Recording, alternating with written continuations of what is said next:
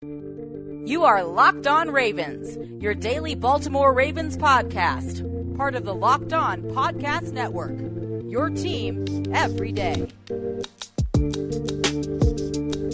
Welcome back to another episode of Locked On Ravens. Your host, Kevin Ostreicher, here with you. And for this Thursday episode, we have a special treat. Spencer, it's good to have you back on. Spencer Schultz joins us from Baltimore Beatdown. How you doing, Spencer? Doing fantastic, Kevin. Glad to be on as usual. Another week closer to some NFL action. Good news around the league as, restrictions are being lifted a little bit. It looks like most teams are going to be able to get some of their staff back in their building and get geared up to go. Training camp won't start typically until mid to late July, depending on team preference. So another 6 weeks from now, we'll be in the midst of training camp, and things will be going full tilt again. So we'll have a lot more fun and more content to cover. Yeah, it's just, little step after little step, and hopefully each step we're taking here, both with sports and with the world, gets us closer to both the sports world coming back and the world coming back is, as close to what it was in general. But Spencer, talking about the Ravens and getting into that content, I think one of the bigger pieces of news that has come out over the past week or so is that the Ravens were either in discussions or have been rumored to be in discussions with the New York Jets surrounding star safety Jamal Adams. And now going back towards the trade deadline, the Ravens seem to be interested as well. And actually, there were rumors that they put together an offer for him, and the Jets obviously decided not to move him. Now with this new news coming out, there were players and teams and organizations who would love to have Jamal Adams on their team. But does this move make sense for the Ravens if it were to happen? Yeah, I believe it absolutely makes sense. Adams is just yet another matchup player. He can cover tight ends. He can cover running backs. He can mirror running backs in the hole. One of the best blitzing safeties I've ever seen. I think the only one in my lifetime, to be honest, even though Adams is only going into his fourth year, is probably Brian Dawkins. As effective as a consistent blitzing force. I guess maybe Troy Polamalu comes to mind as well. But Polamalu didn't blitz quite as much as those two do. Jamal Adams is almost like an edge rusher, the way he can rush the passer. So having a guy that can play single high, play two high, play in the box, play in the slot, do all of those things. He's, been highly effective in every single way. He is a sound tackler. He's a playmaker, an impact player overall. He's one of the few guys I've ever seen stuck out wide with Rob Gronkowski. And if you go watch NFL Game Pass, which is free, I believe through the end of June, if I'm not mistaken, to anyone, if you watch Game Pass, there's a 16-minute breakdown with Brian Baldinger and Ron Jaworski, Jaws, who go into detail, and Jamal Adams just kind of dissects things that he did, and you can tell how intelligent of a player he is, and the way that he played, for instance, Rob Gronkowski. He said, Gronk is going to want to get physical with you, and you're going to lose a physical battle with Rob 95% of the time. I'm not going to put my hands on him. I'm going to run away from him until the ball gets there, and then I'm going to go make a play on it. And you watch him go do that a few times and able to really bully Rob Gronkowski through finesse. So he's able to play with power, able to play with finesse in the box, up high, all those different kinds of things. And while I think some Ravens fans are like, we have Chuck Clark. Chuck Clark's a fine player, and I don't think you need to get rid of Chuck Clark or Earl Thomas necessarily to acquire a player like Adams. Adams does want a new contract, absolutely, but you can also tell that he wants to be somewhere where he's wanted, somewhere where he's in a competitive environment. And the New York Jets are not that. As much as they like to try to sign, Patrick Owasso and all the guys that the Ravens have gotten rid of, they're trying to emulate what the Ravens do, but they're in the very early stages of that. And having him come into a completely different culture, Adam Gase and John Harbaugh could not be more different. So I think Adams would be willing to, maybe take the Jalen Ramsey backseat if he's going to a good place that wants him. And, I'm more than willing to part with a first-round pick if I know that I can get at least 2 years of Jamal Adams. And for some reason that it doesn't sit well with a lot of people. But to me, what is the hit rate on a late first-round pick? You can't always get Patrick Queen at, the end of the first round. That doesn't always happen. How many times have we seen the Ravens trade out of the first round or make these different trades? So I don't believe it's the end of the world to trade a first-round pick. And particularly, you have Lamar Jackson on a rookie contract. Take advantage of that.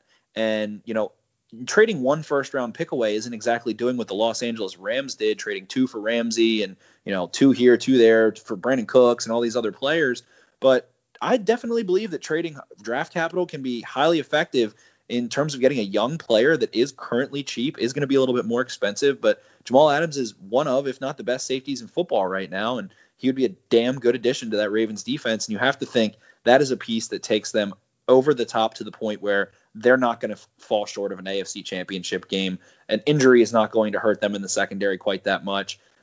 They would be invincible in the secondary, and defending the pass, being able to pass the ball, being able to have efficient offenses is the recipe to getting to a Super Bowl. And I think that Jamal Adams puts an exclamation point on that. And I think that the Ravens should capitalize on a Super Bowl window with a rookie quarterback contract and do it.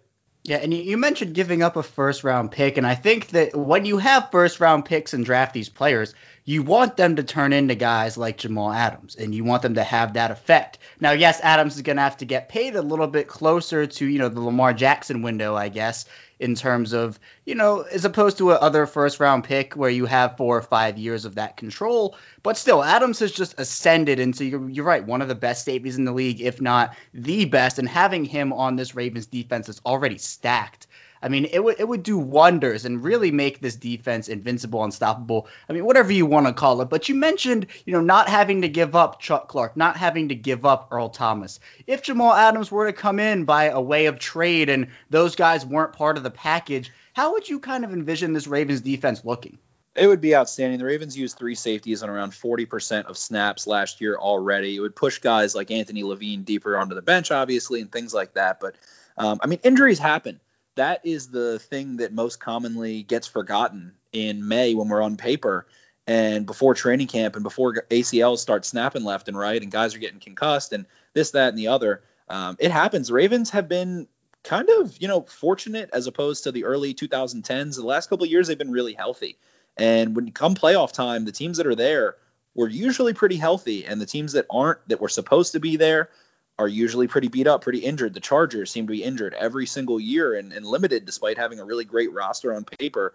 So I believe that would be incredible. And, the Ravens have more cap flexibility than people realize. They can move some things around with Marcus Peters' contract, convert some of his money around a little bit. And Jamal Adams' cap hit, if traded to the Ravens, would only be $3.5 million. The Jets would have to eat half of his 2020 cap hit, which is $3.6 million. The Ravens would have to pay his salary of $3.5 million. So, if you can get Adams, if you can resist, if he wants to get traded to a better organization, simply, I don't think there's much of a revelation that the Ravens are a better organization than the Jets. That's no slight to the Jets and their fans or anything, but Ravens are just more consistent right now. And I think you can get Adams in a situation similar to Jalen Ramsey, who wanted out of Jacksonville really badly and was willing to put off that extension to be around a good organization, a successful organization, and know that he's going to get that money eventually.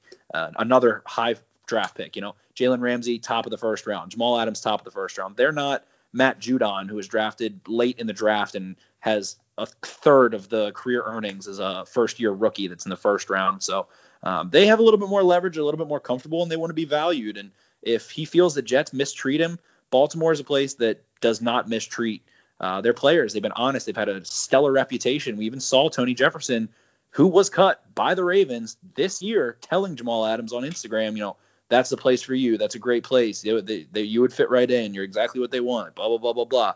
That is the kind of stuff that makes a player happy, fulfilled, and excited to go somewhere else when they're in a crappy situation.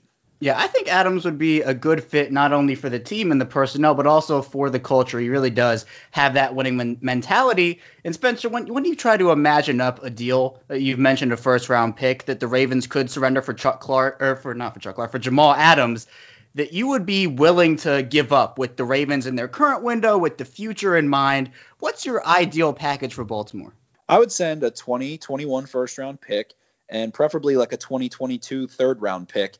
And that has been the asking price from the Jets, apparently, a first and a third.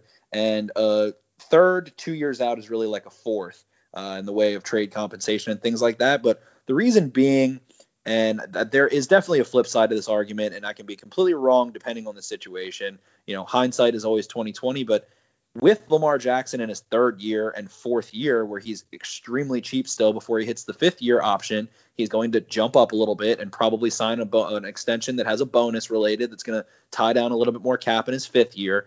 You have the ability to either have Jamal Adams or a first-round pick. Which one do you think is going to contribute more, a late first-round pick or Jamal Adams?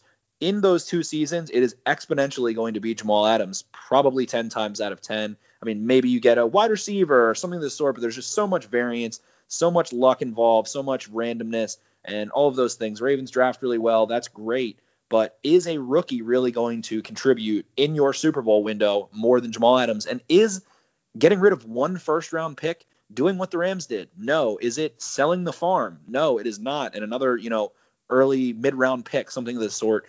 So I think that trying to go all in on a Super Bowl window without selling the farm is entirely possible by sending maybe a 2021 first and a 2022 third. Yeah, I think that's very reasonable. And for having Jamal Adams, that player, the talent that Jamal Adams is, I think that that's a win for the Ravens, definitely. But looking at the Ravens' young guys who they have selected over the past few years, it seems like everybody has started to kind of unite, and with the virus, it's been kind of hard to get everybody in one place, but it seems like guys like Miles Boykin are going to go down to Florida and start to work out with Lamar Jackson, Hollywood Brown. And with the Joe Flacco era, people have been kind of comparing the Lamar Jackson, the Joe Flacco eras. There weren't a lot of private workouts with players that Joe Flacco held. Lamar Jackson obviously has a different mentality. Just how important is it, Spencer, to have all these guys get together before the season starts and get on the same page? The talent is there. The work ethic is there. I'm sure Joe Flacco kept himself in shape, kept his arm in shape, all of those things. But the difference is, the Ravens have invested in weapons a little bit more, and maybe that was a turnoff for Flacco, kind of losing some of his weapons. But I don't really recall him doing that when he had, Torrey Smith, Anquan Bolden, and those guys. I always know that was the rumor back in the day in like 2009, 2010. Is Flacco going to get that in the offseason? They didn't end up doing it. We'll be fine at camp, all of those things. But having the talent is one thing, but establishing chemistry, especially in the passing game where there's so much timing, so much anticipation, so much I'm looking at cover two, you need to be looking at cover two, seeing the same thing, being on the same page in the NFL. The way routes are run in advanced football levels, whether it's, SEC, Big Ten, and then all the way up through the NFL and the best passing teams, go look at Tom Brady and the way that the New England Patriots offense functioned. You don't just go run a slant. It's not like, all right, I'm going to, this play was called, I'm running a slant here.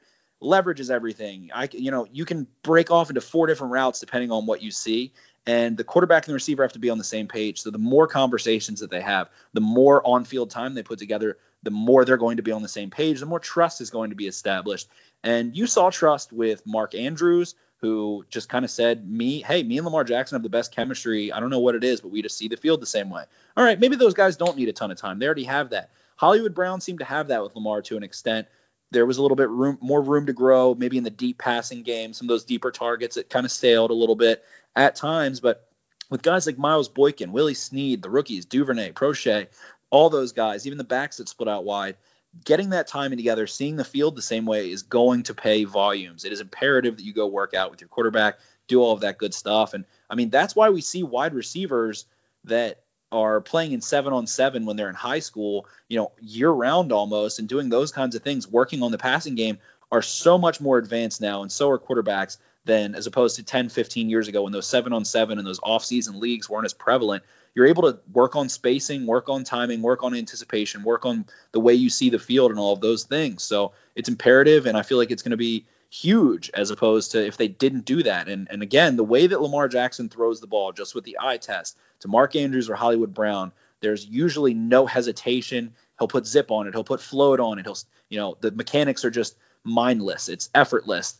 All of it's clean. Some of the targets to Willie Snead, Miles Boykin, some of the other guys at times, a little hesitation, a little off, a little miss here and there. And getting together with those guys is going to decrease those errors and increase the accuracy and the timing and all those great things. So I think it's awesome they're all getting together, and I think it'll help out a lot in the immediate future. Yeah, I think with the Ravens and with this offense in particular, they had such a historic year in 2019, but I think you're right. Getting these guys together and making sure that they're all on the same page, especially with all the stuff with the virus that's going around, getting everybody together and not knowing when training camps and all these other things with the team at the facility are going to start, I think it's going to prove a ton when it comes to the week one, the regular season, and just the chemistry that all these guys are going to have. But we're going to head into our first break now. When we return, we're going to start talking about positional battles, and we're going to get into the offensive side of the ball first, so stay tuned, and we will be back soon. But before we do that, you know what time it is. Built Bar is the best tasting protein bar ever. They're tasty, they're healthy. They have 16 different flavors, 8 in the chocolate and nut flavor,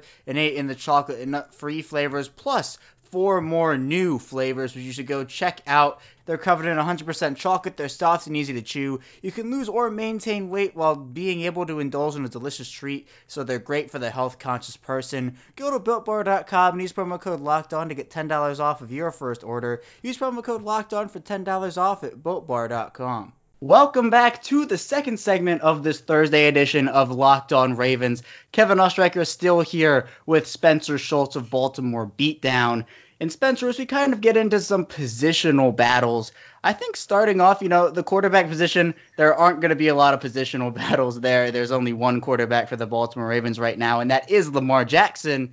But you go down the list, the running backs, there are now 4 quality running backs on this roster. At the moment, and from what Eric DeCosta has been saying, 4 quality running backs that are going to make the roster and get ample playing time, each of them. Now, how much playing time each of them gets, I think that's the question that everybody wants to know. And Spencer, I want to hear your opinion on just how you think this running back depth chart and the playing times are going to shake out. Yeah, absolutely. And what I already mentioned was, injuries do happen. So that could end up being a factor, whether it's in training camp or a little bit early into the season, things like that. But looking at the 4 running backs that they have Mark Ingram. Mark Ingram was outstanding. He exceeded expectations. He had maybe the best production for value of any free agent in the 2019 free agent pool, considering 15 touchdowns, over 1,000 yards, what he was able to do as a runner, as a receiver, all those things, 5 receiving touchdowns. So he, has that veteran presence, has that confidence. He got banged up a little bit. He's a little bit older. You want to keep the tread on the tires. So maybe you want to, make sure he's available in the fourth quarter a little bit more than the first quarter, or maybe even looking at it game by game that way, or by the season. Make sure he's alive and well in the second half of the season, after the bye, into the playoffs, and things like that. We saw the way the offense struggled when they didn't trust Gus Edwards enough. That's the only explanation, and couldn't lean on Mark Ingram, and then ended up dropping back to pass, over 60 times, including sacks. So that was, a little preview of kind of why they end up maybe drafting J.K. Dobbins as well, and not necessarily trusting Justice Hill yet, or trusting Gus Edwards. And the thing about J.K. Dobbins is that he kind of consolidates what Gus Edwards does, what Justice Hill does, into one player. So you've got to think that J.K. Dobbins is going to get a lot of touches. So it really comes down to Justice Hill and Gus Edwards vying to really be in that rotation versus not. And from what we've seen, Justice Hill can split out wide, run routes, not great in pass pro, not, crazy physical the way that Ingram and Dobbins and Gus Edwards are, but a little more finesse, and he is able to run between the tackles. He did absolutely steamroll a couple of defenders on some touches that he had in the regular season, and the Ravens invested a draft pick in him. So you got to think that, they like what they have in Hill. He provides a lot in the passing game, and then it's just difficult because Gus Edwards, by a wide margin, according to PFF, led all NFL running backs that had over 100 touches in percentage of runs that went for a first down or a touchdown. I mean, Gus Edwards is a first down machine. He is a 2nd and 1, 2nd and 3, 3rd and 2 machine. Gets downhill. 89% of his runs were not stuffed, meaning that he gained yardage of some sort past the line of scrimmage, which is the highest rate in the league as well. So he's done outstanding things as that power downhill back. And then you go ahead and hear Eric DeCosta saying we're going to use 4 backs. I kind of believe him there. So it might be, Hill and Edwards kind of vying to make sure one of them's in the rotation a little bit more, and we'll see. Edwards has room to grow in the pass pro department as well. Hill, was a work in progress during his time at Oklahoma State. But, a team that runs the ball more than any other team in the NFL could very well use 4 running backs. And you go look at the San Francisco 49ers. I mean, they kind of do something similar there. They used Mostert. They used Tevin Coleman. They wanted to use McKinnon. They had a lot of backs. They had Breida. A lot of backs they wanted to use. So it is possible to work 4 backs in the rotation, but it just feels like a 2-horse race for the most part with Ingram and then Dobbins. While Dobbins is there, going to want to maximize his usage early on and kind of beat him up. As being a running back in the Ravens system is easy in one way. That way is that on the read option stuff, you might get a completely clean look and 2 yards of momentum because of Lamar Jackson, or you might get completely laid out by an unblocked defensive end while Lamar Jackson skates onto the sideline. So the Ravens ask a lot from their running backs. Running backs are very important in this offense, so I do think there is a place for all 4 guys. Yeah, and I think that's where the pick of Dobbins really comes to fruition for Baltimore. And it's really all part of this plan where you want to, you're right, maximize the use of these running backs and make sure that with the different skill sets that each have, they can do damage in this offense. But looking towards the wide receivers next, Spencer, it seems like the Ravens want to go and trust their young guys. I've mentioned before the oldest guys in that room are Willie Snead and Anthony Thomas. Both are 27 years old. When you look at the Ravens and their wide receiver room, obviously Hollywood Brown is going to get quite a bit of looks. And we look at Miles Boykin, they want him to take that jump, and I'm sure he's going to get a bunch of playing time too. But where does this depth chart for the wide receiver really go? Who's going to get the playing time? Who might get a little bit less playing time that people might expect? For me, it's looking like they are putting a lot of stock into Devin Duvernay, and I feel like he's a player they're going to want to manufacture some touches. They really like what he can do with the ball in his hands. Then past that, I mean, if Devin Duvernay is playing a lot, that means Willie Snead is playing a little bit less. And Snead has proven to be a consistent blocker. He can, he's a decent first down creator. He played a boundary position a little bit more in New Orleans and really moved exclusively into the slot with the Ravens a lot more. And I've seen Willie Snead tweet out some things saying, he's going to be moving back to the boundary a little bit because outside of Boykin, Hollywood can play inside or outside universally. He has that skill set. You can't press him, so that means you can go anywhere. But Willie Snead could potentially take a little bit more reps on the outside while they work Duvernay into the slot. And then past those first four, the following guys then are Chris Moore, James Prochet, and Jaleel Scott, it feels like. And maybe a little bit of Antoine Wesley as well, depending on how he's able to fare in training camp. And for me, it feels like Prochet, they might like what he can do as a returner. He could very well push DeAnthony Thomas off of the team. Chris Moore, they love what he can do on special teams as well, but can another player, whether it's a receiver or not, step up and kind of do some of those things? We'll see. The Ravens do value what he can do as a gunner as well as a returner, very much so. But they just don't like him as a receiver enough to really carry that kind of weight. They're going to want to expand this passing game. They really only have, Mark Andrews is essentially a receiver. Hayden Hurst is gone. So you got to think those touches are going to go somewhere and probably not to a third tight end necessarily, unless Jacob Breeland or Charles Scarf can emerge. But it feels like they're going to rely on their receivers a little bit more. And the guy who probably is going to get cut is going to be Chris Moore and or Jaleel Scott. Those guys are on the outside looking in potentially, depending on how things go. And I know that the camp and the organization really liked what Antoine Wesley was able to do last year. The other receivers talk about him in a very positive manner as well. So he's a guy that could also be on the bubble to move up, while Moore and Scott could be on the way out. Yeah, a lot of sneaky depth and a lot of good young pieces in this Ravens receiving room that I think could really contribute not only in 2020, but really down the line as well. Some names people might not be as familiar with could really have prominent roles as we look toward the future. But Spencer, looking at the interior offensive line, obviously the Ravens have plenty of choices, and it's arguable that, all three positions could be up for grabs. When you look at the interior offensive line, I know I asked you a bit about it, but when you look at the Ravens interior, who do you think ends up winning the starting jobs and who's on the outside looking in? If I had to guess what opening day will look like as far as week one offensive line, I would go Stanley, obviously. I think I'm going to take Bredesen there. Then I would probably go Skura, and I still think Ben Powers. I think a lot of people have anointed DJ Fluker because he's a veteran, but DJ Fluker has not exactly excelled at any point in the last 5 years. He is at his very best on a good day. He is an average guard. He is not consistent. He allowed pressure, I believe, on 3% of pass plays. It was like 111 out of 119 interior offensive linemen last year. So he is one that I think has gotten kind of anointed from the signing, but he got a veteran minimum deal and feels like a safe piece that they could end up replacing. Let's say Ben Powers takes over at right guard. They don't like what they see. They bring in Fluker. They know Fluker might be a little bit more reliable as a veteran, something of that sort. But I also feel like Bradley Bozeman, isn't necessarily an effective guard, a quality guard, while he can play guard. So for me, it's difficult. It's a really big mix-up between these guys. This is a very murky water, but I feel like Bredesen, from what I've seen on tape, is really able to hand himself. He's versatile and going to excel as he carries into the NFL. Guy who has a ton of experience at Michigan. He wasn't a one-year starter. He was starting from the time he was a freshman. So I think Bredesen is able to come in and provide more of an actual guard skill set and ability and understanding than Bradley Bozeman, who is certainly very athletically limited in comparison.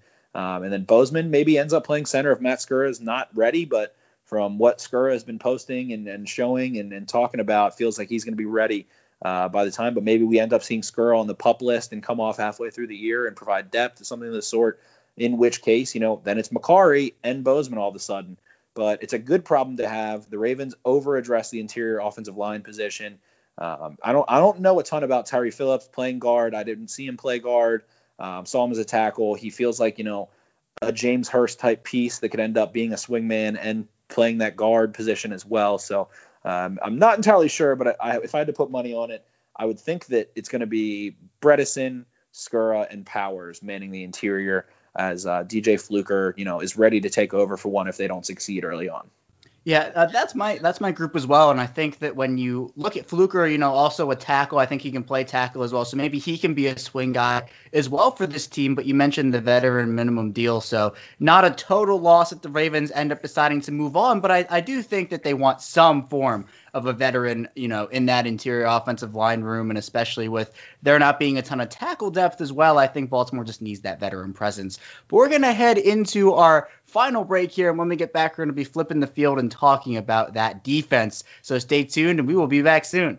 And we are back with our final segment of this Locked On Ravens episode here on a Thursday. Kevin Oestreicher still talking with Spencer Schultz. And Spencer, we just talked about the offensive positional battles, but now getting into the defense. There's so much depth on this defense, and I think I want to start off with the defensive line, and even going forward and looking at the interior, because you look at that and you see Calais Campbell get added, and you see Derek Wolfe get added. You see the Ravens bring back guys like Justin Ellis, Jihad Ward. They draft Justin Madubuike and Broderick Washington. They have Dalen Mack.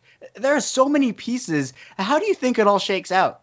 I believe that Jelly Bean Ellis might be the odd man out here in this situation.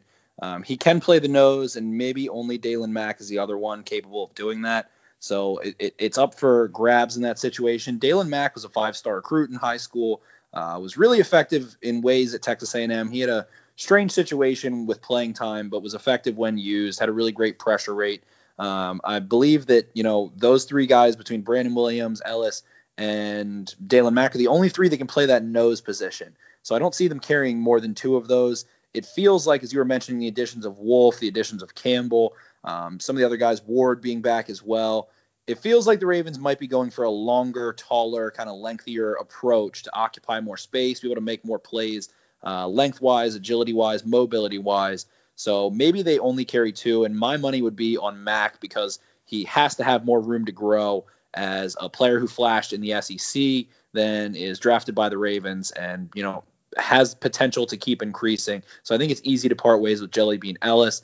As far as the 3-tech position, it's going to be Wolfe and Justin Madubuike. I believe Justin Madubuike has a really strong skill set. He kind of reminds me of Timmy Jernigan in ways, with a little bit more kind of brute strength to him. He does have the explosive get off. He's a little bit even more compact and leaner than Jernigan.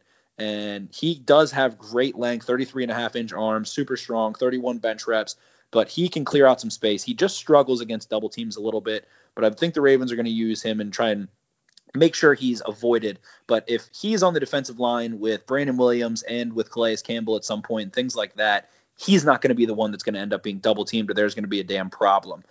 So I think in the 3-tech, we're going to see a lot of Wolfe, a little bit of Madubuike, and Calais Campbell will probably play there a good bit, as well as he just kind of generally moves between the 3-tech, the 5-tech, all the way 7, 9, anything of the sort.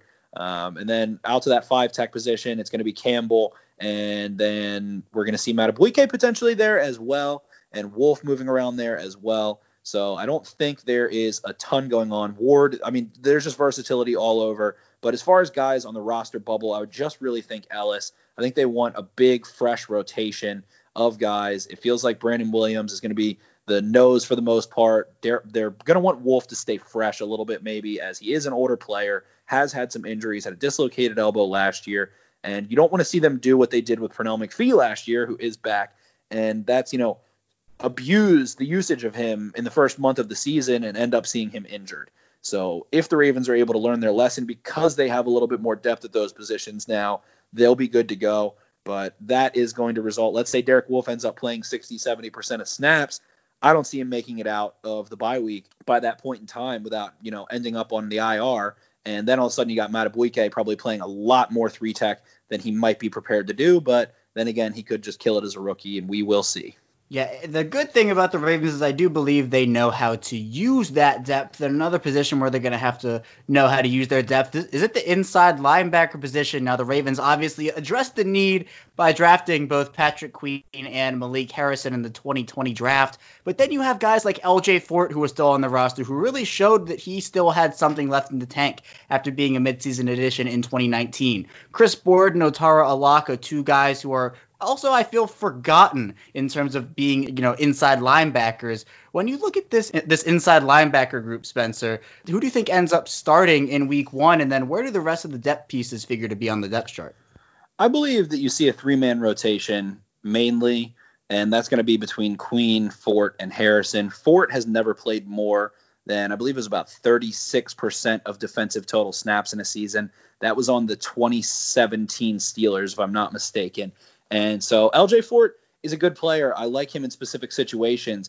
And I worry that if he ends up, being the anointed starter, and let's say he ends up playing 70-80% of snaps, you see a similar situation to what happened to Patrick Owasso last year, where Owasso showed in 2018 that he was really great in that, 40 to 50% snap role where you have his skill set in specific things. Whereas this past year, they relied on him to be a, 100% snap player and wasn't able to hold up, wasn't quite versatile enough, didn't have his head on straight enough in the game to be able to do some of those things as, a starting inside linebacker. So I believe Fort, we could see him up around 50%, somewhere in that ballpark.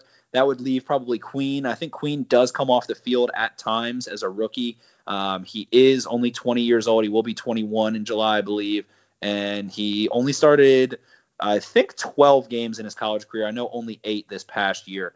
So right around there. So, he's going to take a lot of snaps. They viewed him as a first-round linebacker. They took him. But, Malik Harrison, to me, is the guy that is going to play base defense. The Ravens just don't run a ton of base defense. I think they're only in a true base for about 11% of their snaps last year, as opposed to nickel and dime, which took up almost 80%. Harrison is going to be able to do some things as far as kind of kicking out into an edge position a little bit, moving around. They're probably going to want to blitz him a lot in between the B gaps, have him go rock offensive linemen and work some twists as well, and crowd the line of scrimmage and do things in the box. Whereas Queen, they're going to rely on third down a little bit more in coverage. I think they'll rely on Fort maybe a little bit more on third down in coverage than Harrison. But I could see Harrison ending up with about 50% of snaps as well. Fort maybe 40%, and then Queen somewhere around 65, 75, maybe 80% if he really excels, something of the sort. So we'll see some kind of mix. It's interesting because the Ravens used 2 linebackers on about 50% of snaps last year. That number could go up with these additions as they invested some significant capital, and then that leaves just a little bit of room. And whether it's Jake Ryan, Otaro Alaka, or Chris Board's made the team 2 times now. So they like what he can do. They consider him a serious special teams contributor. They've held on to guys like Albert McClellan, Anthony Levine for long periods of time if they can find that niche role. I haven't seen Board really stand out a ton during the year on special teams. I haven't really seen him mess up either. So maybe that speaks volumes. But to me, Otaro Alaka presents a lot more upside as a 4th defensive inside linebacker. And we'll see what he's able to do special teams wise. I don't have a ton of knowledge to that, but he looked really smart in the preseason last year. If it were me and I had to pick one today, I might pick Alaka. Jake Ryan, I feel like, is a cut. I feel like he's a veteran that they're just going to bring in to kick the tires and see, and it feels like those tires are pretty damn bald. So for me, it's Otaro Alaka. Yeah, I think that would be the right decision to make sure that, you can maximize the potential out of Alaka and not just give up on him just because he didn't have a chance to prove himself. And I mean, he proved himself in the preseason last year. So giving him an extra set of, an extra season, I think that would be a good thing for him. But Spencer, finally, let's quickly get into the secondary because there's so much depth both at the cornerback and at the safety position. And I mean, that will only get deeper if the Ravens do bring in Jamal Adams. But right now, there is no Jamal Adams. How do you feel like the Ravens are going to utilize their cornerbacks and their safeties going into 2020? Brandon Carr last year took a lot of snaps in training camp in different looks, some in single high, some in 2 high as a safety, something he hadn't done a ton of previously, but obviously a veteran player the obscene amount of starts in a row. I mean, has started every game of his entire career, never missed one. You've got to be smart. And Jimmy Smith definitely has that knowledge. He's kind of the wild card there if he's going to end up taking some 2 high snaps and the occasional single high snap while we see Earl Thomas and Chuck Clark go down in the box, or one of them up high with him, or something of the sort. Injuries do happen, as I've mentioned. Feels like Marcus Peters, they just made a huge investment in. They love what he can do. Jimmy has lost his sea legs just a little bit. He doesn't quite have the same explosive speed he used to when he was able to lock down the number 1 receiver for a lot of time. But we can see Jimmy Smith in that safety position. We can see him as a boundary corner that comes in, to give Peters a break, things like that. So obviously Humphrey and Peters feels like they're going to be the dominant boundary players. So then that leaves Tavon Young in the slot. He's had 2 major injuries, one in his knee, one in his neck. The neck one really bothers me.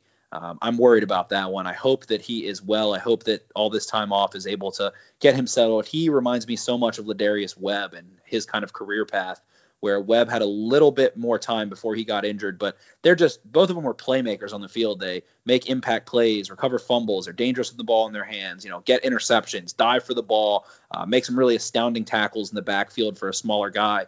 All of those things. Tavon Young is a very good slot corner. At one point, he was the highest paid slot corner, and then the market got reset right after him with a couple other guys. But it feels like you can't quite rely on him. So then the question becomes, let's say Tavon Young goes down, who goes into the slot? And do you want Marlon Humphrey playing in the slot again? He can do it. He proved that. He was a decent slot corner, but now you're taking one of the best boundary press man corners and making him play in the slot again, and that feels like it's a waste. Really wasting his talent. Can Anthony Averett go do that? I don't terribly like the things that I've seen. He's been very inconsistent. Maybe they can. If I were the Ravens, I would really just stick him in that slot all through camp, make him man up in the slot all through preseason and do those things. And then the last guy is Amon Marshall, who in high school they said this guy's going to move to safety. At USC they said this guy's going to move to safety. Still hasn't moved to safety. The Ravens didn't move him to safety yet either. So he can be in the mix there as well. I see him as another boundary guy. So really they're very thin at nickel, it feels like, in a way, without moving Marlon Humphrey. And if I'm a betting man, do you want to go bet, or if you're a betting man, do you want to go put all of your, credits in your account on Tavon Young playing 16 games at this point? Probably not. That's probably not a safe bet. So that's the question for me currently. Who's going to end up playing in the slot in the event that Tavon Young goes down? I don't hope that happens, but it is definitely a strong possibility. Then moving to safety, the guy that I'm most excited about is not Geno Stone, who is a very exciting addition as well, but Deshaun Elliott is a guy that really is at a make or break point with the injuries. The first one was a fractured forearm. That one's damn unlucky. The next one's a knee injury that knocks him out right after he was just able to kind of crack into the defensive rotation, get some really good snaps in, looked really good. So what are we going to see Deshaun Elliott do this year? Exactly how is he going to be able to stay healthy? If he does, where does he go? Does he make the rotation? He definitely would stand out on special teams. We've seen him do that. But for me, he's a guy that can come in, provide depth, play some dime backer, play some, fun, different kind of looks, different personnel. Maybe he can go dabble in the slot a little bit. He can move around. And then we've got, obviously, Earl Thomas and Chuck Clark. We know what they are. Clark is going to grow a lot. He's going to continue growing. Last year was his first year starting, gets the extension. There's a lot more comfortability, a lot more confidence that comes when you get that extension. He's not fighting to crack in and make sure that he's going to make the team and all that stuff. He's going to be on the damn starting defense this year, and he knows that. He was the communicator, did a lot of great things for the defense once he took over that green dot, and was a solid player for sure. So I would expect a little bit of growth, as Earl Thomas probably is going to decline just a little bit, although he's going to pick up on the scheme a little bit more. He admitted that it was a very different scheme. Some things were troubling at first, but now he's going into year 2 of that. So while we might see him lose another step, he lost 1 step last year, might lose a second step, he might be a little bit quicker mentally. So can he kind of do some of the things that Eric Weddle was able to do as far as deception, as far as changing up where he was going to be, disguising his coverage, all that good stuff? We shall see. Then Geno Stone feels like he's probably going to be, on that roster bubble, the 7th round pick. Is he able to crack the special teams, unit and really stand out there? He had some killer hits at Iowa, a very smart player, very physical player, great instincts, great plays on the ball, all of those things. But it's really going to be, Anthony Levine as well. He's going to be on special teams if he makes the roster. Feels like they're not going to disrespect him like that, bring him back through camp and then cut him again. But they did do that with Albert McClellan. So we'll see. It's a 3-man race there with Stone and Elliott and Levine. And it just feels like, can Elliott stay healthy? Is Levine going to be in good shape? And is Stone going to be able to see the field on defense at all? Those are all their questions. I would anticipate them to carry probably Stone and Elliott before Levine, but I do love CoCap. He has always been an excellent special teams player, and make sure that unit is aligned, able to do a ton of stuff as, the up back in punt coverage, all kinds of different things. So I'd like to see them keep Levine in an ideal world, but there's just so much depth at other places. It feels difficult. Yeah, and with Levine, he's somebody who is very important to the Ravens, not only on defense, but you mentioned his special teams prowess. It really is something that is underappreciated, I feel like. But I'm really on the Deshaun Elliott train, and I think that he is going to be a force in 2020. But all in all, the Ravens have a lot of depth and a lot of places to kind of figure out who's going to make the team, who's going to play a lot. But depth is good, and it's a good problem to have if you're the Baltimore Ravens. But Spencer, that's all that I have for you today. Thank you again for coming on the show. And content is the name of the game, and we will keep churning it out. Yes, sir. We're grinding through these dog days, and hopefully the end of this pandemic situation comes around sooner rather than later. But make sure to go give Kevin 5 stars in iTunes and share it with a friend and all that good stuff. Appreciate you having me on, brother, and take it easy, listeners. Thanks, Spencer. When we get back tomorrow, we are going to be getting into more Ravens football talk, so stay tuned, and I will see you tomorrow.